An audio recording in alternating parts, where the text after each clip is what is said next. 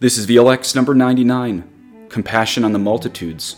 We are in Matthew chapter 15, verses 32 to 39. VLX stands for Video Lectio Divina, the online patristic Bible study and Ignatian mental prayer. God give you His peace. In nomine Patris et Filii et Spiritus Sancti. Amen. God our Lord, we ask the grace that all of our intentions, actions, and operations be directed purely to the service and praise of your divine majesty. In nomine Patris et Filii et Spiritus Sancti. Amen. Then Jesus called his disciples to him and said, I have compassion on the crowd because they have been with me now 3 days and have nothing to eat. And I am unwilling to send them away hungry, lest they faint on the way. And the disciples said to him, Where are we to get enough bread in such a desolate place to feed so great a crowd? And Jesus said to them, How many loaves do you have? They said, 7 and a few small fish. And directing the crowd to sit down on the ground, he took the 7 loaves and the fish, and having given thanks, he broke them and gave them to the disciples, and the disciples gave them to the crowds. And they all ate and were satisfied. And they took up 7 baskets full of the broken pieces left over. Those who ate were 4,000 men, besides women and children. And after sending away the crowds, he got into the boat and went to the region of Magadan. Thus are the words of the Holy Gospel. So let's do a quick review of Matthew 15 to see how we got up to this point. Remember, this is a very action-packed chapter. First, at the beginning of Matthew 15, Jesus caught the Pharisees playing games with the commandments, especially the 4th commandment. Talked about Korban, that kind of analogy I gave about, say, a modern priest playing golf and never giving any money to his starving parents, playing games of the 4th commandment there. Then, in the next section of Matthew 15, we learned all about what Jesus meant with this line, It is not what goes into the mouth that defiles a man, but what comes out of the mouth, this defiles a man. Then, in the next section, we see this non-Jewish woman with a possessed daughter. Possessed daughter's not in the scene. The woman comes to Jesus, and it almost seems like he's there to tease her. But remember, she says, Lord, Lord, help me. And he answers, It is not right to take the children's bread and throw it to the dogs. But really, this isn't a teaser, but to tease out of her a faith so great that even the apostles are going to be left speechless. Then, next, we come to this foothill near Lake Tiberias, and right there, Jesus heals all the lame, the blind, the crippled, the mute, and many others. And now today, we are in a desolate spot. That word in Greek for desolate or wilderness is aramia, which is usually is desert in Greek. But you have to remember, in Greek and Russian, often they use the word wilderness to refer to any wild places, not just the desert. That could include in Greek Mount Athos. It could even include the forests of northern Russia, this word wilderness. So wilderness in its most broad use is anywhere that's wild. But probably today it's literally the desert, at least a place with almost no population. We are going to see later why this is so important, why there's mostly men there and not women or children. Okay, let's jump into the first verse. It says, Then Jesus called his disciples to him and said, I have compassion on the crowd, because they have been with me now 3 days and have nothing to eat, and I am unwilling to send them away hungry, lest they faint on the way. Okay, the Douay-Rheims Bible today is compassion on the multitudes here in Matthew 15, verse 32. And I like that translation more than the ESV and the NIV, so I called today's VLX, Video Lectio Divina 99. Right after that, compassion on the multitudes. But notice, if you look at the Greek, compassion here is a verb, not a noun. He compassioned them, literally. But remember, we actually studied this word before. But this time it's in the first person present. Splachizomai. Splachnizomai means I feel for them, or I have mercy to my very bowels. Remember, we talked about how that word splache is guts. And that wasn't an exaggeration. It's literally your bowels or your guts, if you remember from that previous VLE. So really, it's no exaggeration or showing off with the Greek or something to say, Jesus is literally saying here, I love them from my guts. That's the Greek. Okay, what are these people doing here? Well, this is basically this pilgrimage or this rural religious revival here in the desert, or at least a very wild place with very few people. And notice, why did they come out here? These people just longed and hungered more for Jesus than they longed and hungered for food.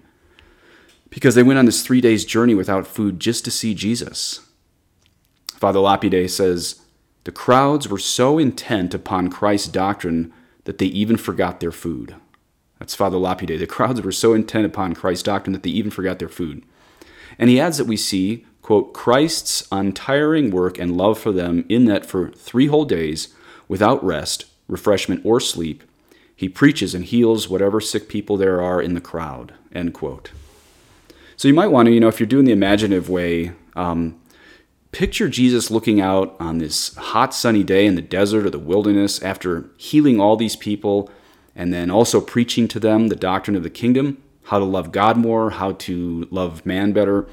And now, even now, he's looking for ways to reward their diligence by even planning this miracle of food, this multiplication of food for all these hungry people. Why is he going to do this? Well, it's not just because they're poor or this really false notion that he just wants to teach people how to share. That's not why Christ is going to do this. Remember, they're here for his doctrine and they're here for his miracles, not to learn how to share. Because Christ is about to work an enormous miracle. And remember, not that God always functions tit for tat all the time, but we do see he does more frequently reward those who are seeking him. Hence, people who would go out fasting in the desert for 3 days, they get all the doctrine and the miracles and the teachings and about this, and then we're going to see this giant miracle of the multiplication of food again. And as I said before, how do you apply this to your own life? Well, you can ask yourself, am I willing to go to the tabernacle to see this same Jesus? Whether that tabernacle is open or closed, am I willing to have even nothing to eat like this crowd in the desert? They were so hungry for the truth, and now Jesus is going to reward them with the truth and healing and food. And remember, sometimes we picture Jesus only concerned with our souls, but look at this great compassion even on their bodies. Jesus says today, and I am unwilling to send them away hungry, lest they faint on the way. Okay, then the next verse we have, and the disciples said to him, where are we to get enough bread in such a desolate place to feed so great a crowd? And Jesus said to them, how many loaves do you have? They said, 7 and a few small fish. Now remember, in Matthew 14, if this sounds familiar, it should, because this was just a few VLXs ago. Remember, Matthew 14, we got 5,000 people fed with 5 loaves and 2 fish. Today is Matthew 15, just one chapter later, slightly less people, 4,000 people, and they're going to be fed with 7 loaves and a few fish. So the obvious question the modern biblical scholar wants to ask is this the same event? Well, of course not. If Matthew were this shyster trying to make a false history, he simply would have left out a similar miracle because it sounds so much like the other one. Father Lapide adds, quote, Christ wanted to vary the number both of the loaves and of the people fed so that one miracle might not seem to be the same as the other, but rather 2, end quote. And remember, of course, Jesus knows how many loaves and fish they have, but he wants them to see what great things he can do with so little. And the next line, and directing the crowd to sit down on the ground, he took 7 loaves and the fish, and having given thanks, he broke them and gave them to the disciples, and the disciples gave them to the crowds, and they all ate and were satisfied. Now, especially if you're doing the imaginative way of prayer, as you sit down, listen to this line. It sounds a little bit weird, but it's very beautiful. Father Lapide says, sitting in that manner and place, as was the custom of those who dined, but without tables or vessels, as it was done in the state of the law of nature in the time of Adam. For Christ feeds his followers to sufficiency, according to their need, and not for pleasure and excess. So what Father Lapide is saying right there is a few things. One, Jesus is bringing people to the Garden of Adam and Eve, essentially, sitting on the ground. There weren't tables, but that doesn't mean they were just primitive slobs. There's a beauty and a solemnity to all of this, but gluttony isn't part of that, and that's why he says right here that Christ feeds for their need and not for pleasure and excess. Now, how did Jesus do this? This is a really important question, and we actually already covered a couple of these quotes from Matthew 14, but if you're doing the imaginative way, or even if you're not, pay special attention on how this happened, because we have to ask ourselves, what did they see in this miracle of the multiplication of food and fish? The answer is basically, well, the exact machinery of it all was hidden from them, but somehow they saw it happen anyway. Listen to what Father Lapide has to say. Therefore Christ, by this benediction, endued these loaves with a certain virtue, not physical but moral, that is to say, he ordained and appointed them for miraculous multiplication, whereby he placed his hand, as it were, his own divine power upon the loaves, that they should straightway be really multiplied. And this indeed he did by converting the neighboring atmosphere, or some other material gradually, but imperceptibly and continuously into bread while the loaves were being distributed. For God creates no thing anew out of nothing, obviously besides the time of creation is what he means, but produces and transforms all things from the manner which was created at the beginning of the world. In a similar manner he multiplied the meal and the oil of the widow of Zarephath for the sake of Elias, and again for the sake of Eliseus, that these loaves were most excellent and endowed with great power to nourish, strengthen, and cheer those who were provided with them, is plain from all this that they were divine loaves, miraculously produced by Christ, for all God's works are perfect. St. John Chrysostom says, those 5 loaves were multiplied in the hands of the disciples and gushed forth after the manner of a fountain. St. Hilary says, fragments succeed fragments, and the pieces broken off continually escape the notice of those who break them. St. Ambrose says, how by a certain incomprehensible irrigation in the hands of those who were dividing the loaves, the particles that they had not yet broken were fructified, and the fragments imperceptibly and spontaneously became whole again in the fingers of those who broke them, after the manner in which we see fountains of water flow continuously, and whatever you take away from them is restored by some usurious movement. And then the next line, and they took up 7 baskets full of the broken pieces left over. Those who ate were 4,000 men, besides women and children. And after sending away the crowds, he got into the boat and went to the region of Magadan. Now remember in VLX on Matthew 14 with that feeding of the 5,000, men were counted in these numbers by St. Matthew and not the women. Why? Was this because the gospel writers were misogynists? No, Father Lapide already showed us in this previous one, it's because it was mostly men there. Now, okay, why was it mostly men there? Because like I said, this was an intense pilgrimage to the desert that lasted days. This was this really intense desert religious revival. And women, first of all, Father Lapide says, probably couldn't make that trek without all the food. You have to remember, these were days when men were probably better at suffering than nowadays. But also, you have to remember that women mostly took care of the kids. It doesn't mean men were absent. It doesn't mean women weren't expected to do any religious thinking. I'm not saying that. But women 2,000 years ago actually, amazingly, took care of the kids. So they couldn't necessarily come out there. Also, I was talking about VLX, the one that we did on Matthew 14 with this multiplication of food, to a layman scripture scholar who's married. And he said something I totally forgot since I'm not married. He pointed out the biology of men and women is very different in a 3-day religious festival. There were no porta potties out there. So it's further reason why a religious pilgrimage in the desert would have been, well, slightly more immodest for women than men out there. So when we hear there were 4,000 men without women and children, this isn't misogynistic. This is more biological than sociological. And let's go back to verse 36 for a minute. It says, Jesus took the loaves and, quote, gave thanks, broke them, and gave them to the disciples, end quote. Now, the verb there for give thanks is eucharistisas, where we get the English word, obviously, Eucharist. Of course, every time we receive Holy Communion, we should give thanks. As everybody out there knows, this word, eucharistisas, means he gave thanks. But the reason I don't want you to get too excited about this connection, this verb here in verse 36, eucharistisas, and the fact that he has bread in his hands, why shouldn't you get too excited about this in a sacramental mindset? Because this was not a Eucharistic meal. Jesus did not turn these loaves into the Eucharist despite the word connection, which is cool, yes, but it's not a sacramental connection. He just gave thanks, which is awesome. But too many Catholics today think that any reference to bread in the Bible is automatically a reference to the Holy Eucharist. It's not. Why? Because today this is a miracle of bread. The Eucharist is not a miracle of bread. The Eucharist used to be bread, but at the words of consecration, the bread becomes the body of Jesus, and the wine becomes the blood of Jesus. In other words, immediately following the words of consecration, but before the priest consumes the body and the blood of Jesus, there is no bread or wine left on the altar.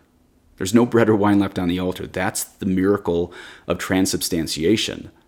The doctrine of transubstantiation teaches that all the bread at Mass on the altar, at the words of the priest's consecration, when he says, hoc est enim corpus meum, now substantially becomes the body of Jesus, hidden under the accidents or species of bread. But it's not bread anymore. And all the wine is then substantially, at that moment, the blood of Jesus, hidden under the accidents or species of wine, but it's not wine anymore as that priest lowers the chalice. Now, this next line is just to help you understand a little bit better. I've never heard this from a saint or a church father. This is only my own description, so take it with a grain of salt. I'm totally open to theological correction if I'm wrong on this description, but here's how I describe it. Before Mass, the bread is literally bread, and then maybe in some symbolic way, it's the body of Jesus, just symbolically. Whereas at Mass, that is, after the consecration but before consumption, the host is now literally the body of Jesus and only symbolically bread in some sense, as it was once bread, but it will never be bread again. Now, I admit that's not perfect theology, since this symbolism I'm referring to, it's super subjective, maybe even referring to how unbelievers would see it, but I'm going to say it again anyway. Before Mass, the bread is literally bread, but symbolically the body of Jesus, whereas at Mass, the host becomes literally the body of Jesus, but is only then symbolically bread. In other words, there's no bread left on the altar at Mass. So I don't think we should ever call the Eucharist bread. Which brings us back to today's VLX. Yes, Jesus took bread and gave thanks, and the word for thanks there is Eucharist. But realize the Catholic Church teaches definitively today in Matthew 15, this was not the Eucharist. This was not a Eucharistic miracle. This has nothing to do with the Mass except perhaps symbolically for the future. And also, you probably all know this, but the first time Jesus turned bread into his own body was the Last Supper. And we're still many chapters from this. We're still a year out from this happening in this VLX series. But maybe I shouldn't say it's obvious, because not all Catholics seem to understand this now. You know, the prefect for the Congregation of Divine Worship of the Vatican recently said, and this is a direct quote, get this, quote, "So Traditionis Custodes is really a call to take the unity of the Church, our being together for the celebration of the breaking of the bread and the prayer very, very seriously indeed," end quote. Did you hear that? He called the Mass the breaking of the bread. That is total heresy. That is a Protestant notion that the Mass equals breaking bread. Why is that a heresy? Because as I just proved, there is no bread left on the altar at Mass between the words of consecration and the consummation of the Holy Eucharist of the priest and whoever else receives. So this is why I'm really hesitant for people to make Eucharistic connections between today's miracle of the multiplication of the loaves and the Eucharist, even though there is that connecting word of the Greek being used. And that's really cool. That's good that we all know that that word is Eucharist right there. But it's not like, well, I'll put it this way. None of the fathers, East or West, hold that Jesus today in this miracle of the multiplication of food, none of the fathers, East or West, hold that Jesus gave the Eucharist to these crowds of unbaptized people. Yes, this was an awesome miracle day, a great miracle, but it was not the miracle of transubstantiation.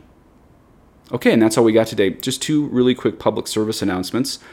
First is I may not get back to every comment on YouTube, but I do try to read those, so thanks for leaving those.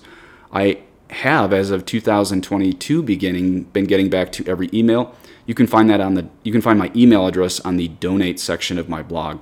You don't have to donate to me, of course, to write me an email. I'll still get back to you. I do apologize to everyone who wrote me in 2021 and I didn't get back to them on email, but again, I will get back to you in 2022. My email is on my donate page. You don't have to donate to me to write me on that, but I do thank all my donors for keeping my life possible. So thanks for listening. Please say an Our Father for me at Benedictio Dei Omnipotentis, Patris et Filii et Spiritus Sancti, descendet super vos et manet semper. Amen.